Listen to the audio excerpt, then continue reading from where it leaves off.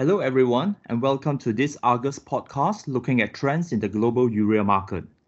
I'm Gavin Chong, the VP of Fertilizers for Asia, and today I'm joined by Carl Roache, our Senior Editor based in Singapore. Today we will discuss the latest developments in the market and what we can expect for the third quarter. But to start, Carl, what have we seen so far during the second quarter in terms of prices? Hello, everyone. After firming through the first quarter, urea prices trended lower during April and into May before finding some stability mid-month.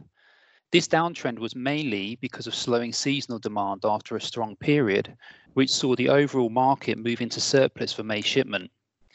The oil price crash in April saw freight rates collapse, which impacted CFR levels, and this is part of a wider revision downwards in energy costs, which I'll talk a bit more about later. Also, industrial demand has been hit by COVID-19, impacting pooled urea prices especially as factories remain closed. In early May, India's MMTC bought around 630,000 tonnes, and this created a platform permitting some price stability. Prices then traded largely narrow before increasing during June, led by demand east and west of Suez. US prices have risen in recent weeks on the back of demand for rice application and also buying for re-export. This came after a sharp fall between mid-April and mid-May as demand stalled. Brazil is now in season, and prices have also increased week on week as the lowest offers disappeared, forcing some importers to pay higher prices to secure tonnes. Other importers took this as a signal to cover earlier forward sales. And in China, domestic demand remains robust for summer application, which has seen exports stall and price indications hold above $230 a tonne FOB for both pooled and granular urea. Thank you very much, Carl, for that. Let us now focus on demand. What have been the highlights in recent weeks, and what do you foresee driving the market in the coming weeks? The general theme is that agricultural demand has, in the main, remained healthy. After the initial caution and impact on currencies from COVID-19, things have settled down. With fertilizers and agriculture classed as essential, wider COVID-19 restrictions have had little impact. In some countries, it's actually led to an increase in urea demand as governments try to shore up domestic agriculture, such as in the Philippines with its rice resiliency project. But as I mentioned, industrial demand remains significantly lower. For the major markets, India will definitely be an active buyer over the coming months. Domestic urea sales in the first 2 months of the fiscal year, April and May, totaled 3.12 million tonnes, so up by 1.2 million tonnes over the same period of last year. And early June sales are also running ahead year on year. Kharif season plantings were around 4% ahead of last year at the end of May, and the outlook is for a normal level of monsoon rainfall, which is actually positive for fertilizer demand. All of this highlights the need for more urea imports. And RCF has just called a tender closing later this week, under which it would likely target over 1 million tonnes. Australia has also been an active buyer with a heavy lineup of cargoes from the Middle East and Malaysia primarily. Urea demand is expected to exceed 2 million tonnes this year, supported by good rainfall on the east coast. After successive years of drought, farmers and growers are keen to maximise yields this year. Australian importers have been regular spot buyers of Middle East urea this quarter, and this demand will likely continue for July loading. And in Thailand, buyers stepped in to secure spot tonnes ahead of the peak application season starting late May or early June.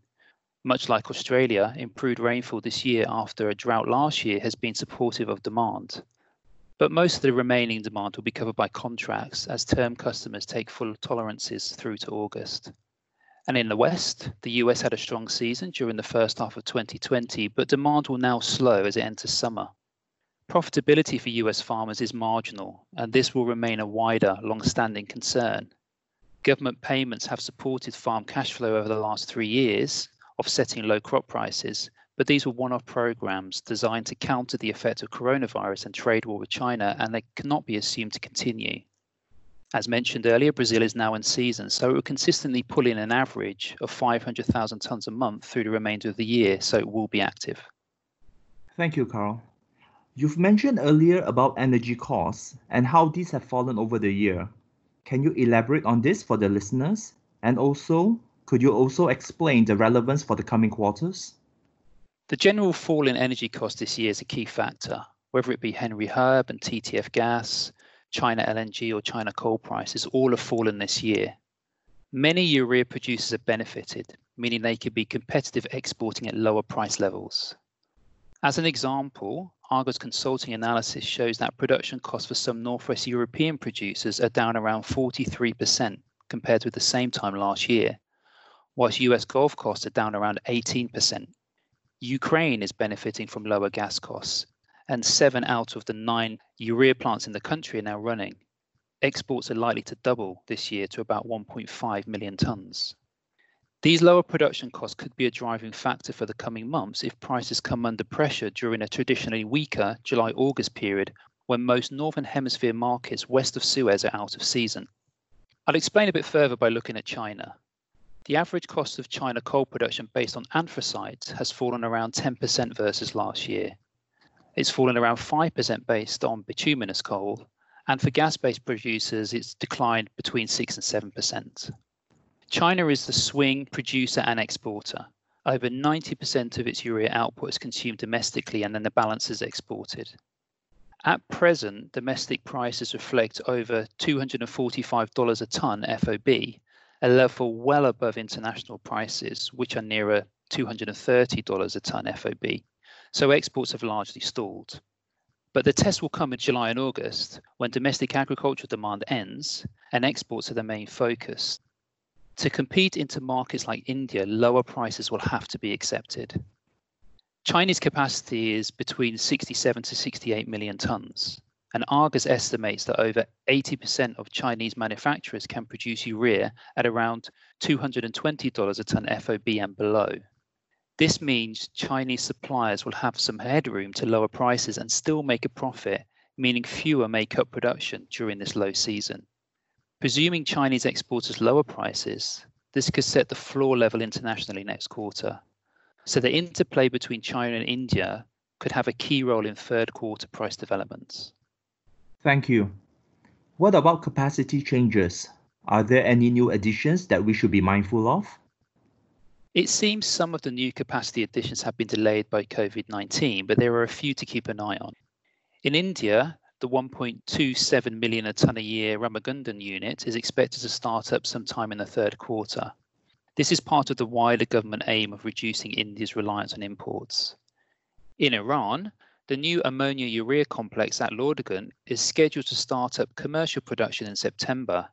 It has a capacity of 3,250 tonnes a day of granular urea and is expected to focus on exports.